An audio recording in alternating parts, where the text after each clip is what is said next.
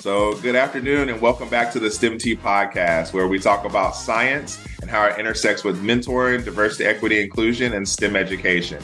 Today, we have an amazing professor, Dr. Streets, who will be able to talk to us about a variety of things, his research, his outlook for the future for science, and then also how he's now taken on a new role around some topics that he will discuss, because I'm not stealing anybody's thunder.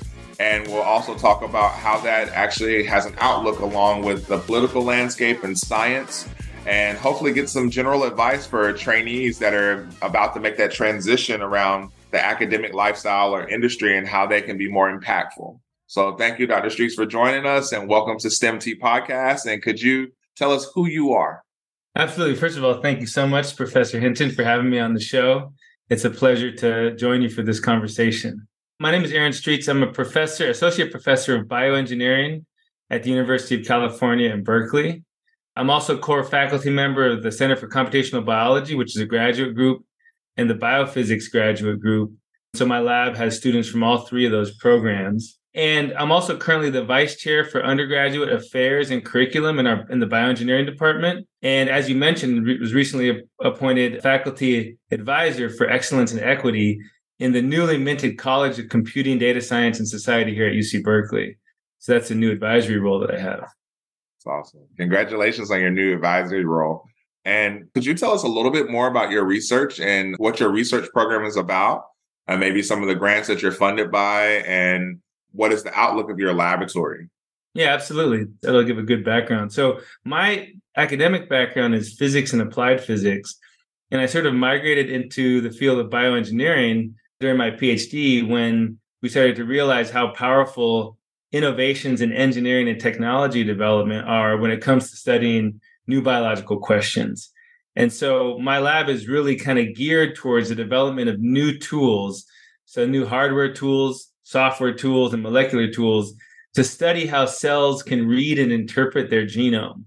And so specifically, we use techniques such as microfluidic devices, nonlinear optical microscopy, and high-throughput DNA sequencing to try to make measurements on the single cell level so we can understand how cells are regulating their genome, how that regulation turns into transcription, and we can quantify the cell's transcriptome, and how that gene expression profile for a single cell manifests itself in its proteome, its morphology, and other functional characteristics or functional phenotypes that might be important for understanding the cellular composition of tissues and organs and even whole organisms. That is really, really cool. So I do have a couple of just quick questions about your academic career that I find just extremely interesting. And I just want people to highlight the diversity around the globe. A lot of times people pick postdocs that are in the States, but yours is from Peking University, which is in Beijing, China. So my question to you is, do you speak Mandarin or Taiwanese, or did you have time to go to Taiwan as well? And the other question is, why did you choose your postdoc there? Yeah, that's a great question. So I actually studied Mandarin Chinese in high school and a little bit through college and a little bit on the side in graduate school. And so when I was thinking about postdocs, one of the things that struck me, I had some ideas of what I wanted to study. I wanted to combine the work I had done with microfluidics in the Quake lab at Stanford with new developments in nonlinear optical imaging. So that was kind of the topic I was looking for. But I also was really stunned and impressed by the experience that my colleagues in graduate school had who had come from other countries to pursue research in the US, right? Here you are doing your PhD or your postdoc, which is in a lot of cases some of the most challenging sort of academic environment you might find yourself in. And at the same time, these colleagues of mine were doing that in a different language, in a different culture, in a place that was far from home. And I thought that was a really amazing experience that I didn't want to miss out on in my own academic journey. So I started considering international postdocs. And it just so happened that a colleague of mine who had finished his postdoctoral work at Stanford was starting his lab back at Peking University, where he's from in China. This is Professor Yang Huang. And so I reached out to him to see if there was any opportunities in his lab at Peking University. And the rest was history. I got an international postdoctoral fellowship called the Whitaker Biomedical Engineering Postdoctoral Fellowship. It was a fellowship that was funding a lot of international biomedical engineering scholars for many years, actually, recently sunset. And so that's how I got into it. And it just so happened that at this institute that was then called the Biodynamic Optical Imaging Center at Peking University. They were doing microfluidics, nonlinear optical microscopy, and they had just developed a new genome sequencing facility. And so that gave me the opportunity to really integrate some of my passions with some really new emerging techniques in single-cell genomics. I was going to go there for 2 years. I ended up funding another 2 years with a forward postdoctoral fellowship and did a whole 4 years in Peking University. My Chinese did get a little bit better. I did have the opportunity to visit Taiwan when I was out there. And they speak also, there's an indigenous dialect in Taiwan, but they also speak Mandarin Chinese as well. And so that was an incredible experience, both professionally, academically, and just personally. It's awesome. So do you still speak Mandarin today? Do you still take time to practice, or is it just second nature to you now still? 我的中文还行，但是我没有时间练习, which means my Chinese is okay, but I don't have a lot of time to practice these days. Gotcha. Yeah, I mean, I know a little bit of Mandarin, but not very much. Like, well, I need, like things like that, very small sayings. Yeah. I think that is happy birthday, but I might not have said it as much. I've stopped speaking as much. My graduate experience was in all Chinese lab, and it was absolutely phenomenal. Wow. And so one of the things that my graduate PhD Yang Shu said was, I won't teach you Chinese, but if you have time, immerse yourself in culture, right? So really exactly. Nice. Yeah. I mean, these days, as you know, Chinese is an international language. Huge number of people around the world speak Mandarin. And, I'd love to incorporate that more into my day-to-day, but it just was such a great experience, not only the language component, but just kind of living in another place outside of my comfort zone and sort of pushing the limits of what is normal for me so that I can kind of understand where different people might be coming from. And I think that's something that we often forget while being here in the U.S. is that we're kind of more, I guess, one of the epicenters for how most things are considered the norm. And we often forget not to actually immerse ourselves in other languages, immerse ourselves in other experiences that are not the traditional, if you will. And so that was one of the things that when you talked, it hinted on the norm. And I wanted to kind of talk about that. Yeah. So our expectations in science is, do a postdoc. Oftentimes, a lot of maybe individuals that are from unique backgrounds don't think about doing a postdoc outside the U.S. And I wanted to kind of get a little bit more advice about your mindset of where you could help other people kind of be a little bit more intentional around how they're picking postdocs, also faculty positions as well. Yeah, I mean, it's a really good question. And I think the landscape has changed over the past 10 years. When I was finishing up my PhD back in 2012, I knew that I wanted to continue doing research. I wasn't 100% sure that I wanted to and or could be a tenure track faculty position at a Research One university. I certainly had it on the radar, but it wasn't something that was like my destiny necessarily. And so it made a lot of sense to do a postdoc at the time, even though I wasn't sure what the next step was going to be. I would say nowadays, especially in our field, the biomedical industry, from a financial situation, it's a harder justification to do a postdoc just because. There's lots of environments in which you can pursue high quality research after your PhD and get compensated for it, and also advance your career in a direction that could be a very fruitful research-based career. There's so many private institutes and private companies that are doing research at the highest levels. And so it feels to me, although this is just a data point of one, this is just my perspective, it feels to me that more than ever, the postdoc is the route to becoming a faculty member, a tenure track faculty member. But it's not necessarily the only way to continue to do research after your PhD. And I think it's important to think about that because more and more people that I interview for postdoc positions in my lab end up getting a really fantastic position in industry that pays twice as much and where they can publish. And I think that's an important thing to decide if you're open to non-academic track career paths. That being said, when I was thinking about my next steps at grad school, the postdoc was a wonderful way to travel. And so even though I didn't know exactly what I wanted to do next, I knew that if I used a postdoc as an opportunity to do research somewhere else, it would be a win-win. Because even if I ended up veering away from the academic route, at least I would have had the chance to spend a couple of years abroad and sort of justify doing research in a different context. It's a very unique time in your life when you can make decisions like that. That's actually a really interesting point. So not only about the travel, but how you intentionally were able to pair what you love with what you wanted to do in your goals. Yeah. So now that we're on that goal track and we're getting back now to your faculty position, what were the things that you had to assess coming back to the States to make sure that you acquired the position that you wanted? And the reason I bring this up is for the general audience is because a lot of times everything that's in the US is seen as like the US brand. So this is good enough, right? Yeah. And it's a really unique path and a novel path when individuals from the States go abroad to do a postdoc, then come back for a faculty position. And so that outlook may be a little bit different. And so I know that you have amazing publications, amazing funding record, but the key thing is how do you navigate that process? Because it becomes a little bit more different. How are you receiving this information? Yeah, I mean, I think an important transition in any academic's career path is that transition from thinking you might want to do this if you can cut it to knowing that this is the job for you and feeling confident about your ability to do the job.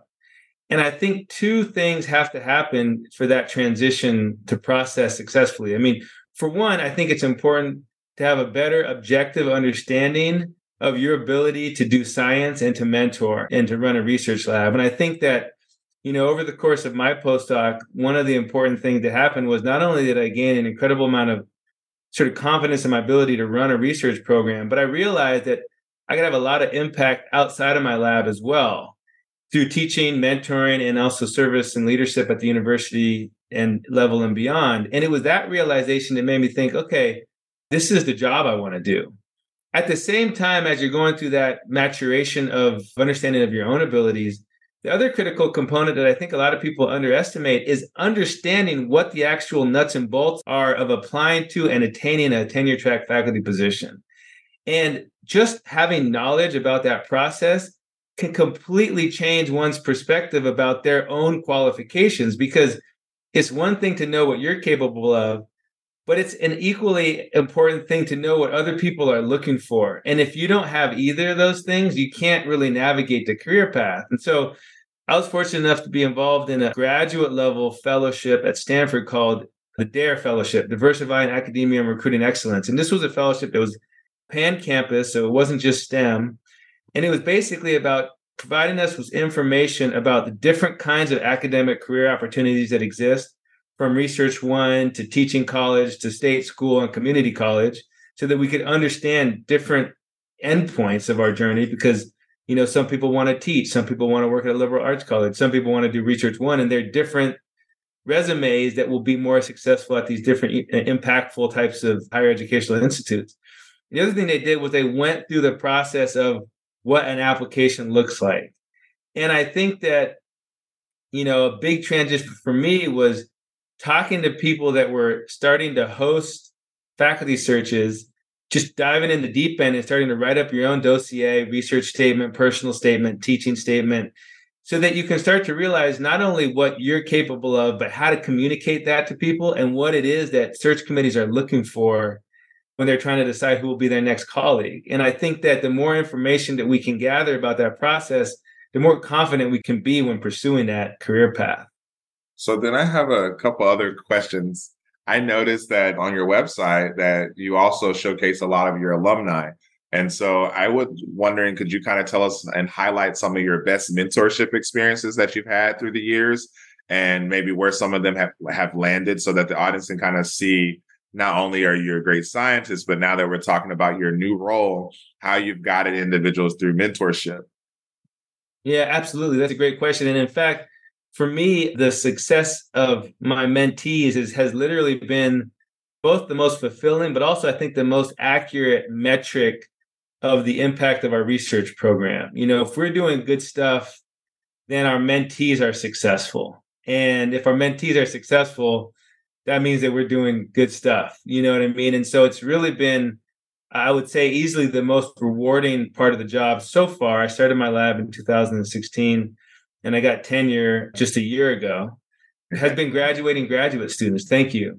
So we've graduated 6 PhD students, 4 master's students, and almost 10 undergraduates at this point. Wow. And the undergraduate students who have come to the lab have landed in PhD programs that span Stanford, Berkeley, UCLA, Georgia Tech, MIT. We have somebody at Penn right now. We have somebody at Cornell. That's just off the top of my head. The graduate students have also done really well. And we have about a 50-50 split of people that have stayed in industry or stayed in academia or continued on to industry. So we have one student that is now doing a postdoc at the Broad Institute at MIT. We have one student, graduate student, that's now a scientist at 10x Genomics, a local single-cell biotech company. We have another graduate student that's a scientist at Guardant Health, which is a local biotech company that does liquid biopsies and cell-free DNA diagnostics for cancer. We have a student that's now working at the Stanford Linear Accelerator as a research scientist. And my first PhD student just started his lab at Stanford Genetics Department this summer as a tenure track assistant professor. And so, yeah, I mean, it's been amazing. I've been fortunate enough to have students come to the lab who were, kind of already rock stars to begin with. And the fact that we could provide resources and guidance to get them to the next level has been incredibly rewarding. That's amazing. So you say a keyword, rock stars. What happens when they're not rock stars that are coming through your lab? What kind of support could you give them? And then also, how do you help them to discover who they are? Because sometimes undergrads, they have an idea who they are because, their parents have kind of told them or their mentors have said you should do this and they're choosing that. So the question becomes twofold. What happens when, you have a student that may be more interested in something else, but how do you still mentor them and cultivate towards their interests that they really are interested in?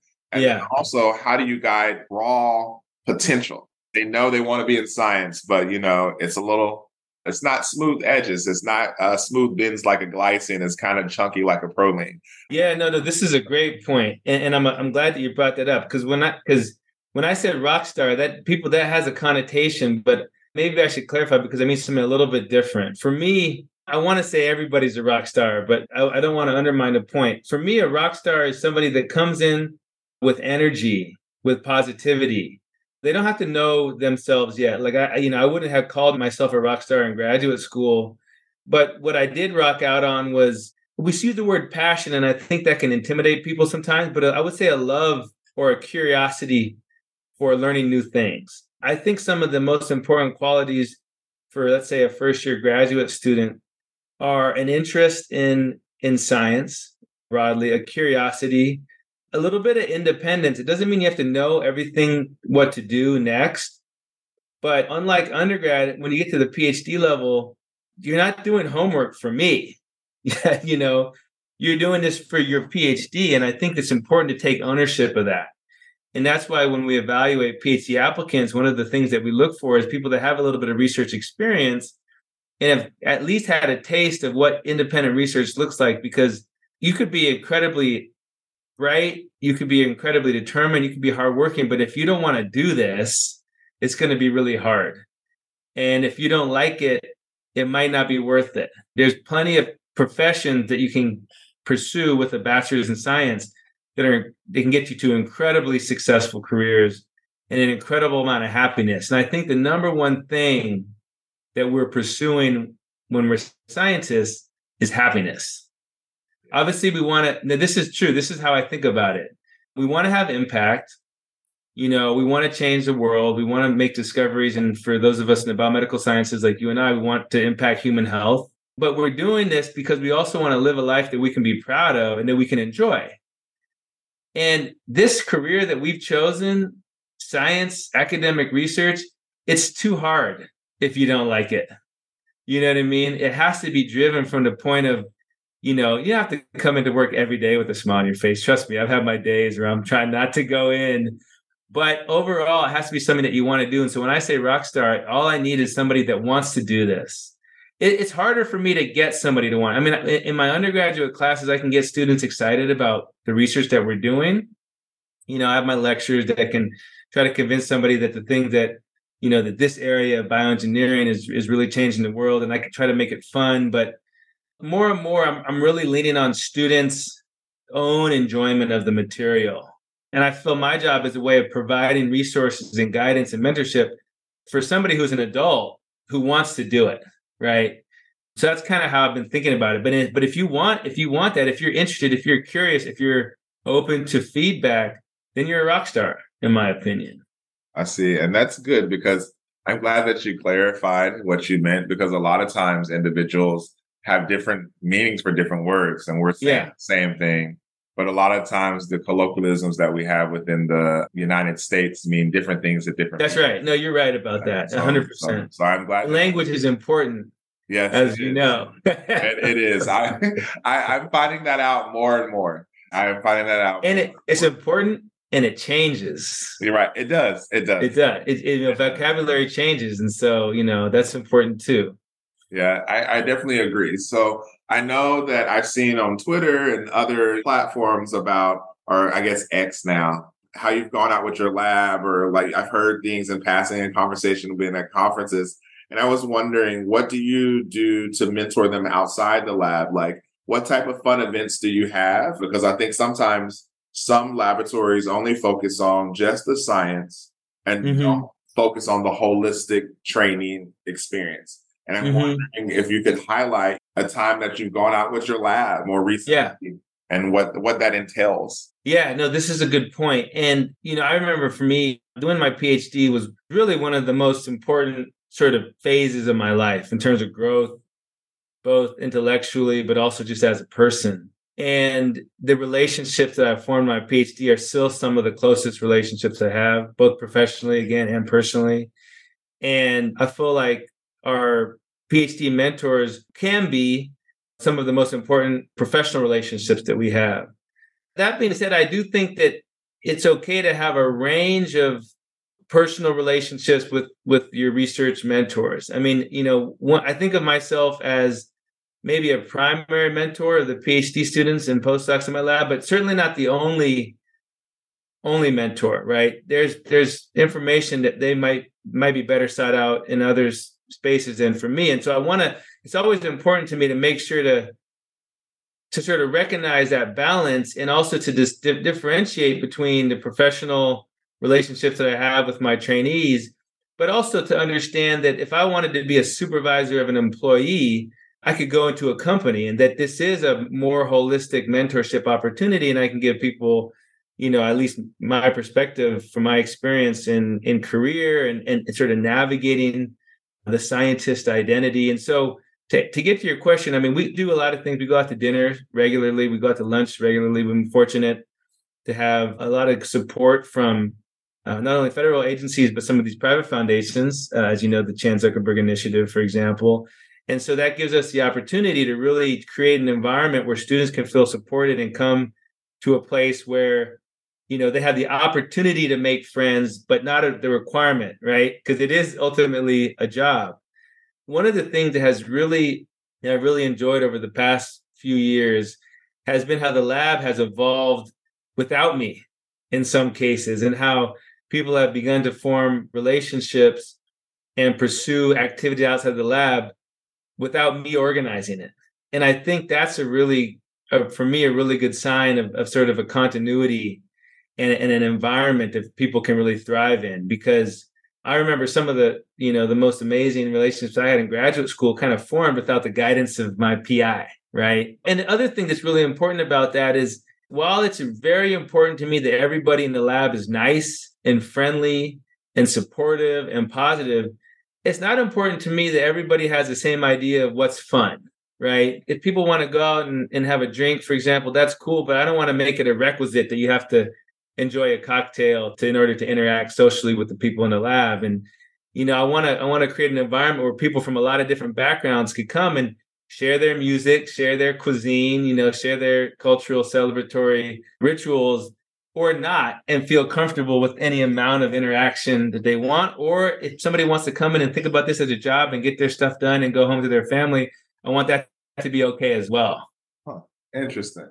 So one of the things that you said is, without kind of saying, is freedom of choice. So how do you feel about what people call alternative careers? You kind of brought it up, and that was one of the reasons why I really wanted to have you on the podcast, is that you celebrate the unique thought process that people go through to pick their individual careers. And oftentimes that can be looked down upon as, when we are as mentors, we're supposed to support the vision of what the trainee wants in their training experience, and we help them be guided to that place, not to where we make clones of ourselves or clonal mentorship, where that can be, such a problem. And I'm wondering if you could kind of talk about freedom of choice in the thought process of discovering where individuals want to be in their career. Then I have a couple other questions as well. Yeah, that's a really good question because, from a career standpoint, I'm providing, let's just focus on PhD students for the time being as an example, because postdocs, like we talked about before, may have more purpose in their career at that point because they finished their PhD and they're maybe going towards a professor position or going towards a group leader position in industry. But let's say for a PhD student, I think there's a very broad range of things that you can do after your PhD.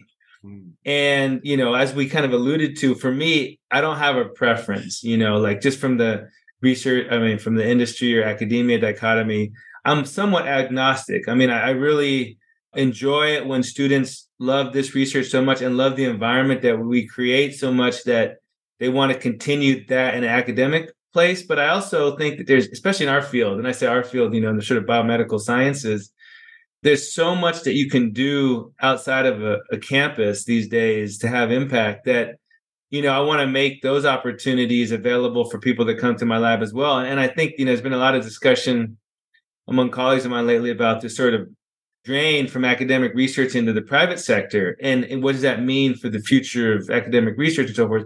I personally think it's a really great thing because if people are thinking that a PhD in bioengineering, for example, is valuable because I can then go work in the biotech industry or the biomedical industry, that's a good thing. That means that we're training productive members of the scientific community. And while the way in which we might pursue that impact can change over time, it still means that we're providing a valuable service back to society. And so 100%, I want to encourage students to have a freedom of career choice. Now, that being said, not every career choice needs a 5 to 7 year PhD, right?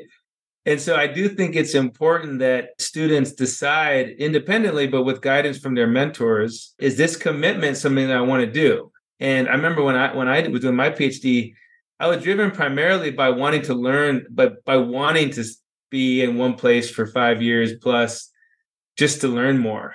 And it wasn't necessarily, I want to get my degree so I can go do X, Y, or Z. It was like, well, right now I just want to learn more so I could, learn more about what I'm going to do.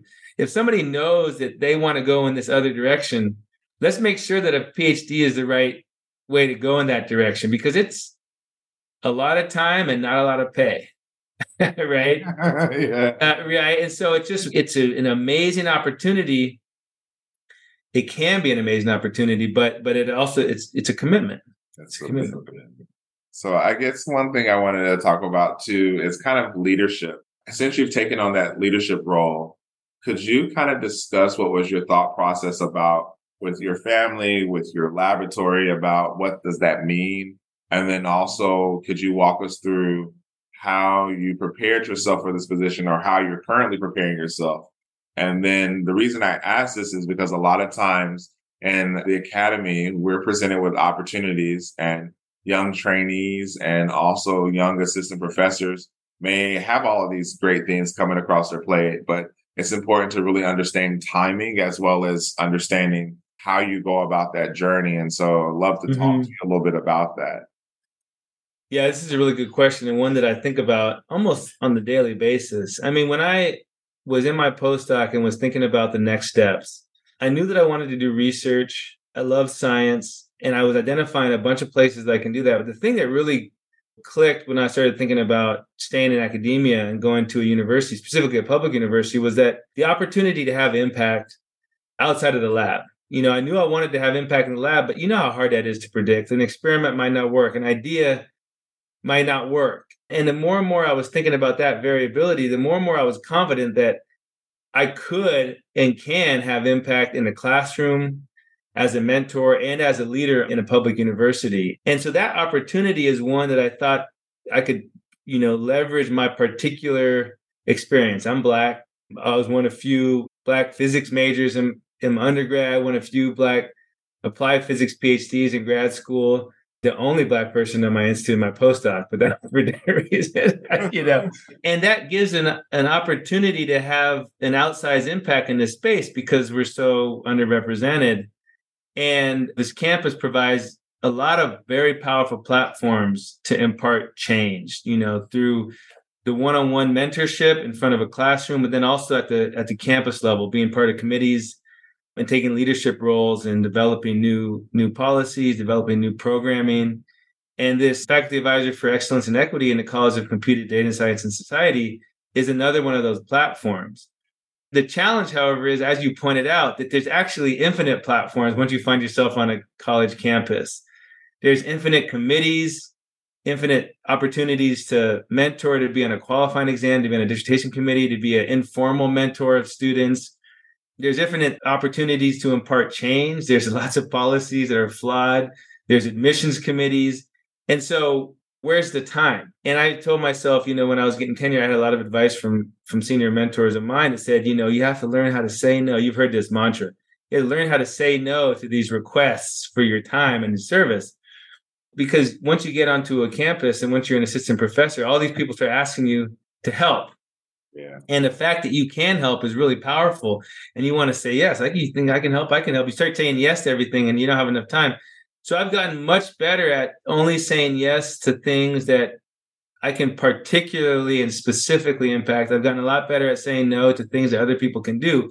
But as good as I've gotten to declining requests for my service, I've also, after tenure, have been asked to do exponentially more things. And so I'm still saying yes to things at a higher rate than I ever have, while also saying no to things at a higher frequency than I ever have. And then the question becomes, well, when do you have time for research? Exactly. When do you have time for family? When do you have time for teaching? Right. And this is one of the ultimate questions of an academic, right? How do you balance all these things? I don't have a lot of advice. I think it's very important to do things that you want to do and to not do things that you don't want to do, right? It sounds obvious, but it's not trivial. I think it's very important to do things that only you can do, right? And to not do things that anybody can do, because there are also a lot of faculty on campus and a lot of people that may or may not be carrying the same service load that you're carrying. And so you don't have to feel compelled to say, yeah. And then once you get, especially when you get tenured, you start getting requests from off campus. Study section, review panels, advisory boards. And some of these are very important places that you can have a lot of impact. And others are very important places that you can have a lot of impact, but other people could too. And the work is never finished. Agreed. Science never ceases to stop. And I think that's something as a young trainee, a young, assistant professor, you can think of. You just for the general audience and of course myself, that science never sleeps. Science is always going, but the question is, will you be around for it? Yeah. And that is something I think is so important.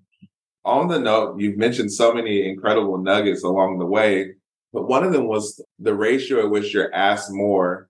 And then you talked about selection without kind of saying it. One of the things that you said towards the end of what your statements were about was that you have an exponential amount of more. You're saying no a lot more. But then you started to say, well, there's study section. There's these specific requests where I can make a lot of impact.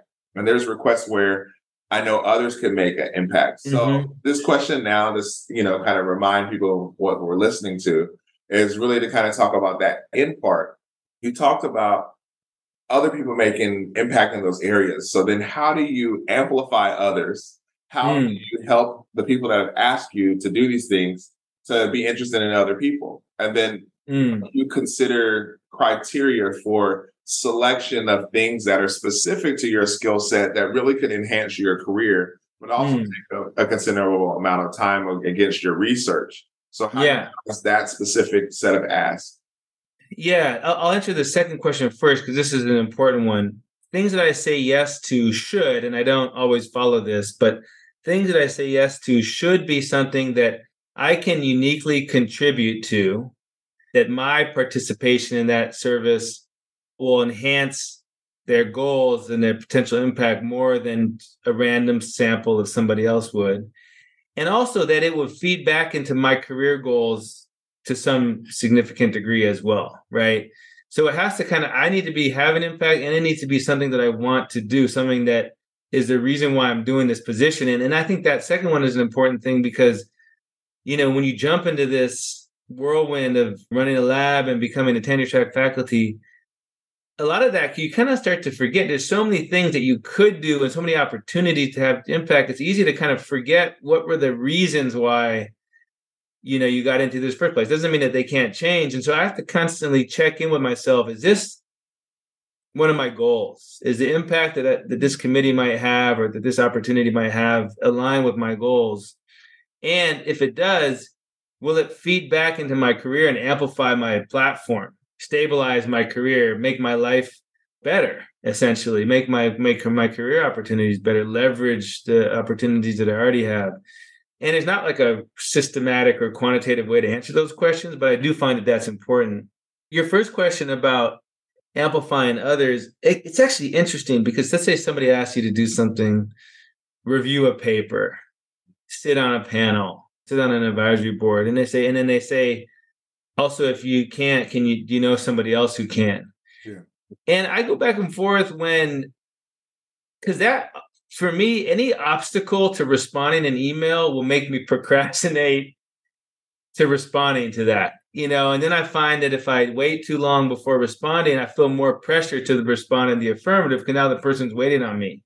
Right. And so if I have to come up with an elaborate explanation for why I'm not able to do something or help the person figure out who other people might be, then that might make me come back to that email later and skip it. And so sometimes for some requests, I don't provide any other people's names. But if it's an opportunity, if it's a speaking engagement, something that will feed back to a career, but I just can't make it, then in those cases, I have a list of colleagues, people that I've met at various conferences, people that I met through various interactions like the ones that you and I have had for the Chan Zuckerberg Science Diversity Leadership Award. I'll have a list, an active list going where I could say, who would be great for that.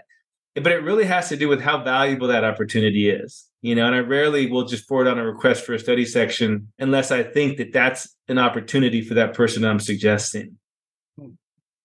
Interesting. I'm making a note of your comments for my own. Yeah. So I think that was actually really interesting. So one of the things that I want to talk about is kind of segueing into like what you do for fun.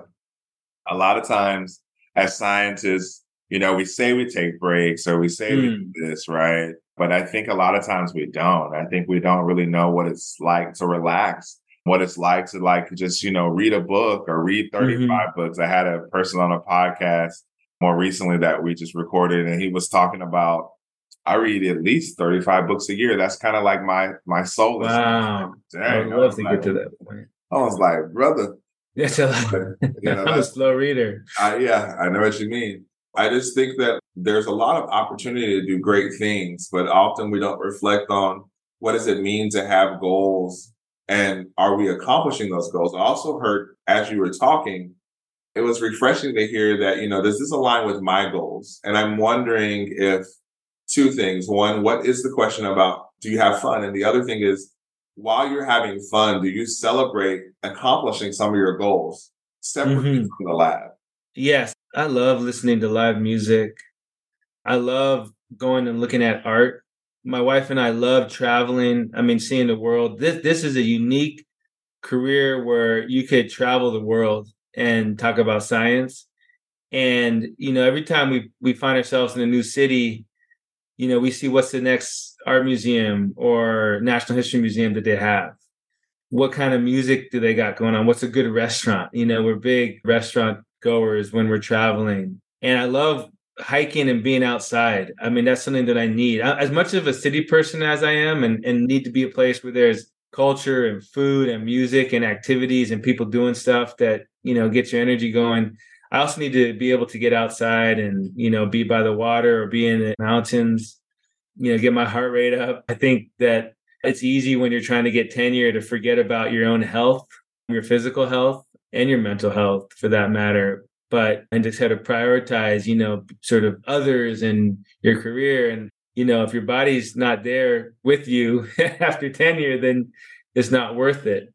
And I really enjoy hanging out with close friends and talking about things that are not science. And I really enjoy hanging out with scientists and talking about science and not science and mentoring. And so like I love going to conferences because it kind of gets us out of our lab and our office and allows us to sort of think about our career and talk about our career and talk about life, with other exceptional people who are intelligent and cultured and experienced. But, the hard thing is balancing all that, right? With a career, any career that's like the one that we have, that's demanding and has the opportunity for this impact, is going to require a lot of your time. And so, I don't know what that balance is. People say, oh, do you have a work-life balance? And I don't even know how to answer that sometimes because, this is not a job. It's a job. It is a job. It is a job and it has a paycheck, but it doesn't start at 9 and end at 5 all the time. And so some of the stuff that I do for my career really fuels my life.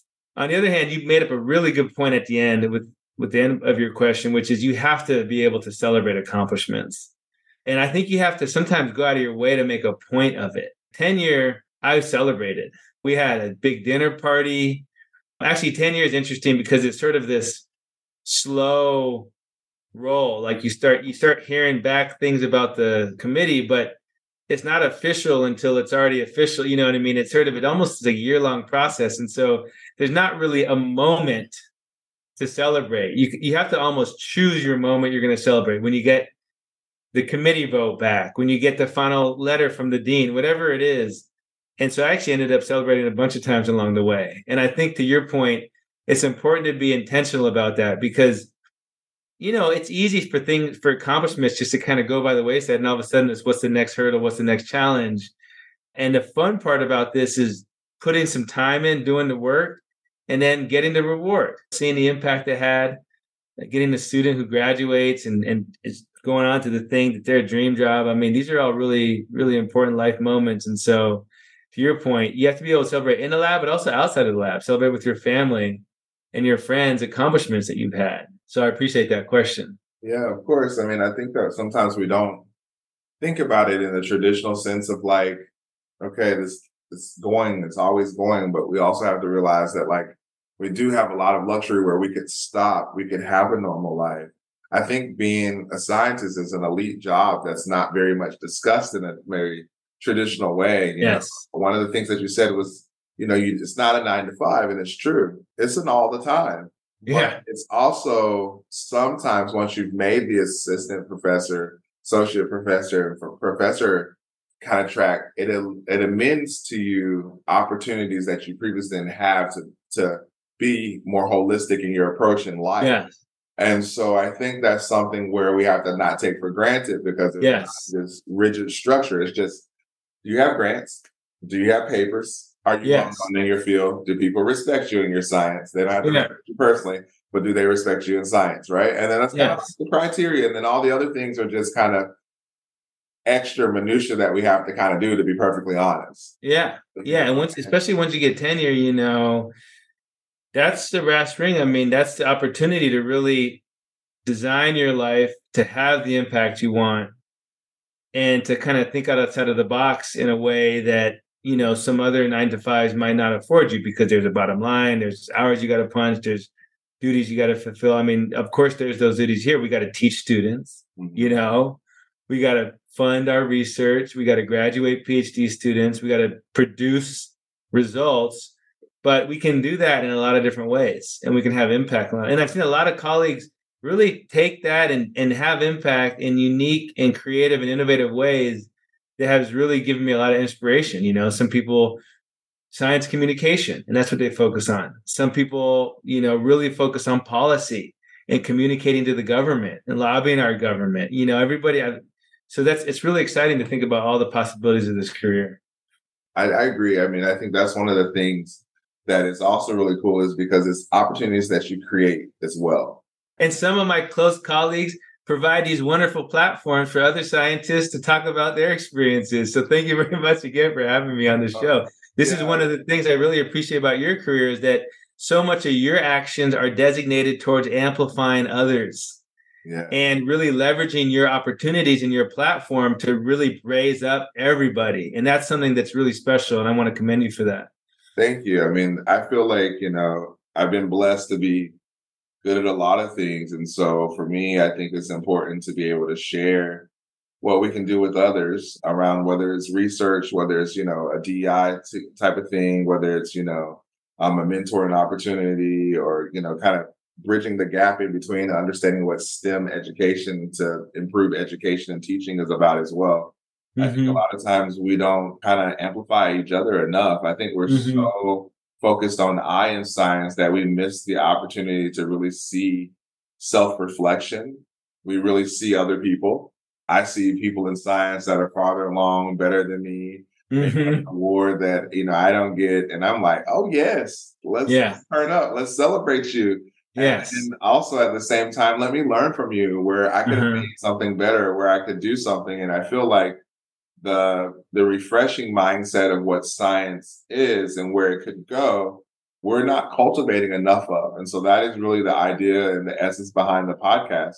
It's great to talk about science, but if we're not communicating it to the public, it's great to talk about like diversity, equity, and inclusion. But if we really don't understand really what it is, it's more about who are you as an individual? And then where do Hmm. you fit into a structure? And a structure, I think people sometimes don't really understand is like a department. And then in that department, how does that culture fit into the dean's office, which is like a college? And then how does that structure fit into the university? And then Hmm. how does your university culture match others? And I think that's something where we don't think about when we're making decisions about things. And then Mm. how does that culture also impact other institutions? And how Yeah. does that impact science?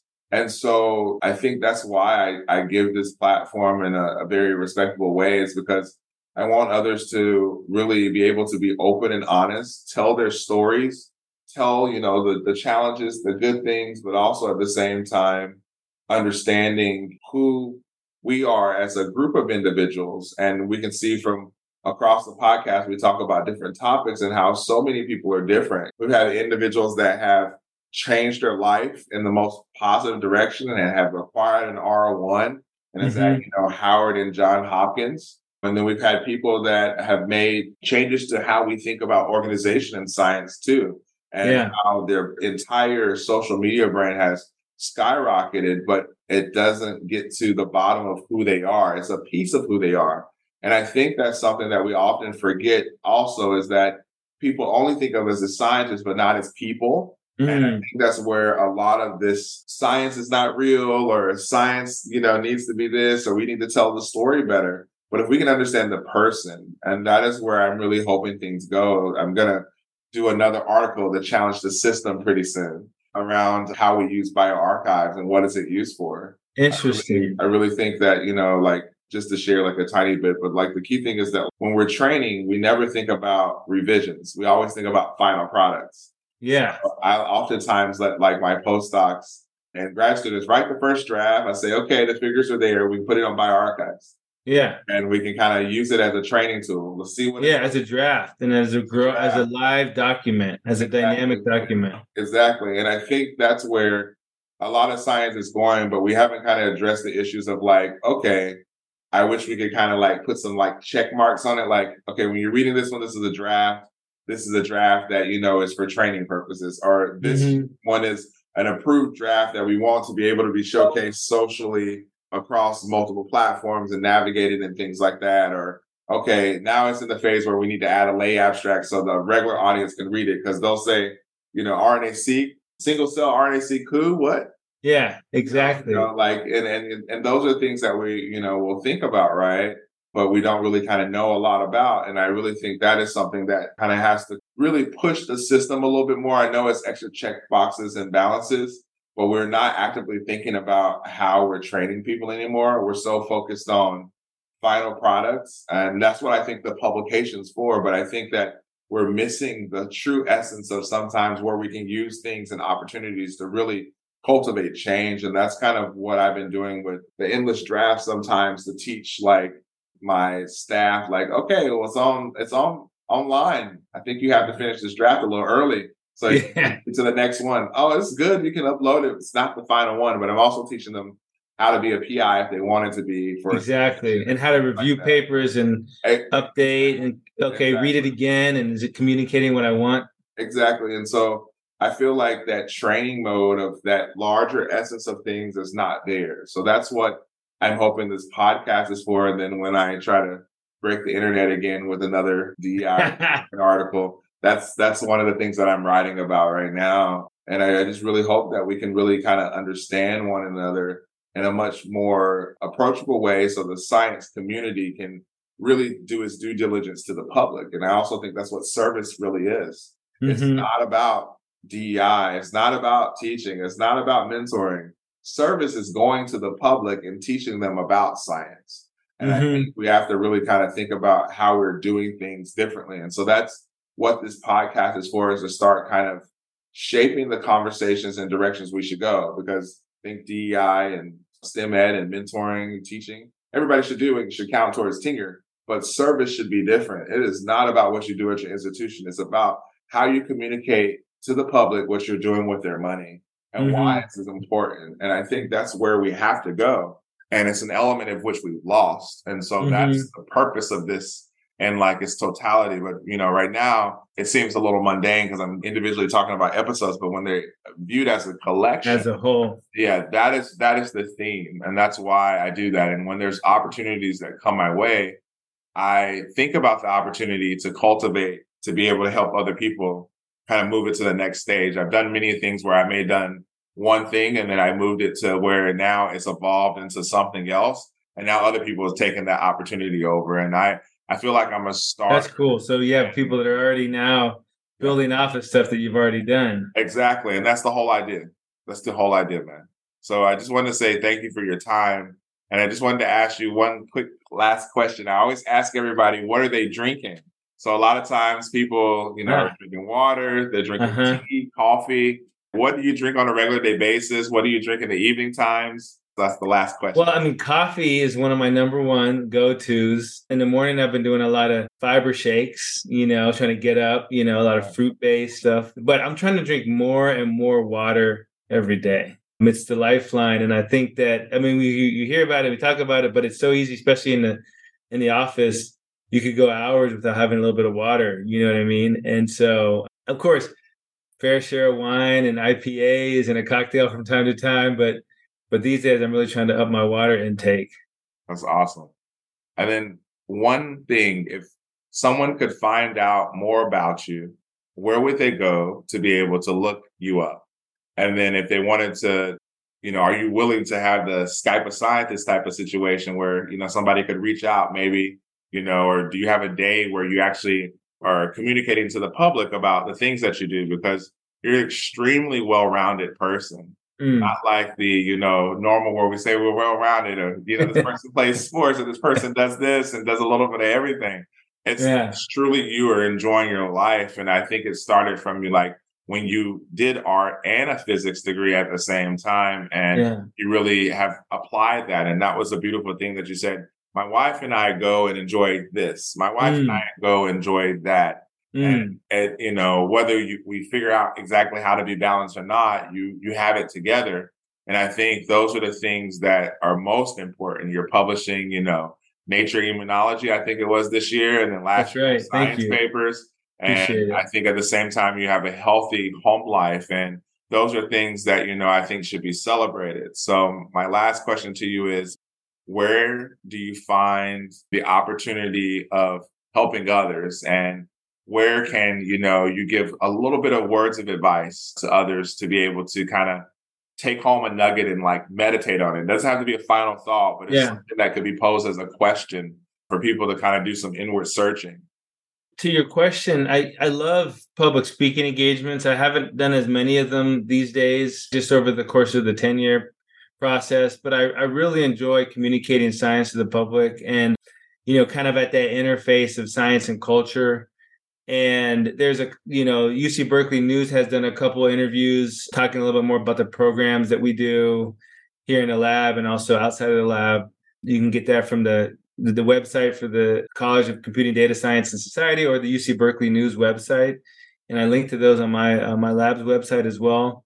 I'm not as active on social media as other faculty. You know, I don't have as big of a Twitter profile. I try to promote my students' publications and their graduation and so forth. But I'm less active on that platform. But one platform that I think kind of embodies a lot of the ideology that I try to communicate to not only students who I'm mentoring with the science relationship, but also more broadly, is our Next Generation Faculty Symposium, which is a symposium that's now in its fourth year, that I developed with Professor Polly Fordyce, a professor down at Stanford University, and colleague Professor Jason Sello at UCSF. And we do a little bit of talking in this symposia, but it's primarily a forum to highlight really out of this world postdocs who represent a range of backgrounds to try to improve both the quality and the diversity of candidate pools in our faculty searches. And over the past few years, those communities that we've formed and begin to grow through the Next Generation Faculty Symposia, for me, really, and I'm taking some liberties here, but for me, really highlight what I like about this job, because, we can see this. So this is a symposium that specifically provides 10-minute talking platforms for postdocs who are working in a broad field of quantitative biology. So this is bioengineering, systems biology, computational biology, biomedical sciences, biophysics, biochemistry, stuff like this. And in the symposium, you see an incredibly diverse range of research topics. You see people working on everything from evolution to immunoengineering to microscopy and neuroscience. And so you get a really amazingly broad snapshot of what people from these backgrounds are doing. And you also see a broad range of people, right? People that have gone through different experiences, both in their academic career and also in their personal lives, and how they got here today. And I think for trainees, it's been a really amazing platform to see, multiple examples of what you can do. Because one of the things I always like to say is that get advice from mentors, get advice from the people that you look up to, your role models, but don't try to follow any one person's path, because nobody that you look up to got there by following somebody else's path, right? And so the best you can do is see as many different routes to what you call success as possible, and then create your own. And then those routes help you build a map, the landscape of the career. And so the Next Generation Faculty Symposium really gives an opportunity to see all these different ways that success can be embodied in science, and specifically from people that identify as Black, Hispanic, Latinx, indigenous populations. And I think that's really important, because the truth is that while we are underrepresented in higher education, there is an incredible number of us. And I think that visibility is more and more important. And I think for me, that forum is a place where I feel like captures sort of the breadth of the things I'm interested in and the things that my community are interested in, That is really cool. So I guess final thoughts, what are your kind of, your keywords that you want people to take home from the podcast about you or about science, about life, or, anything? I think the most relevant final thought for this discussion is that for me, these conversations are some of the funnest part of our job. Talking with people that have shared interests and people that have different perspectives and people that you enjoy talking to, and conversations that lead to something bigger than they were before. That's why we do science. I mean, science in a lot of ways has been characterized as a solitary endeavor, right? But the truth is, now more than ever, it's a social medium, right? Science is by definition social because it's only in the communication of your science that you have impact. A result doesn't mean anything if nobody knows about it. Exactly. And these avenues that we have, the platform that you've created to have conversations with people that you enjoy talking to, people that you learn from, are the highlight of our job.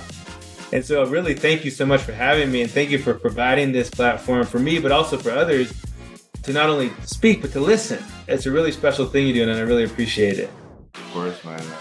Thank you so very much. And thank you everyone for listening. And this is the episode of the podcast. Continue to join us because there's more out there. There's more people to talk to. And I know you're going to like this second season. And I think keep the viewership going because we're going to try to renew for a third season.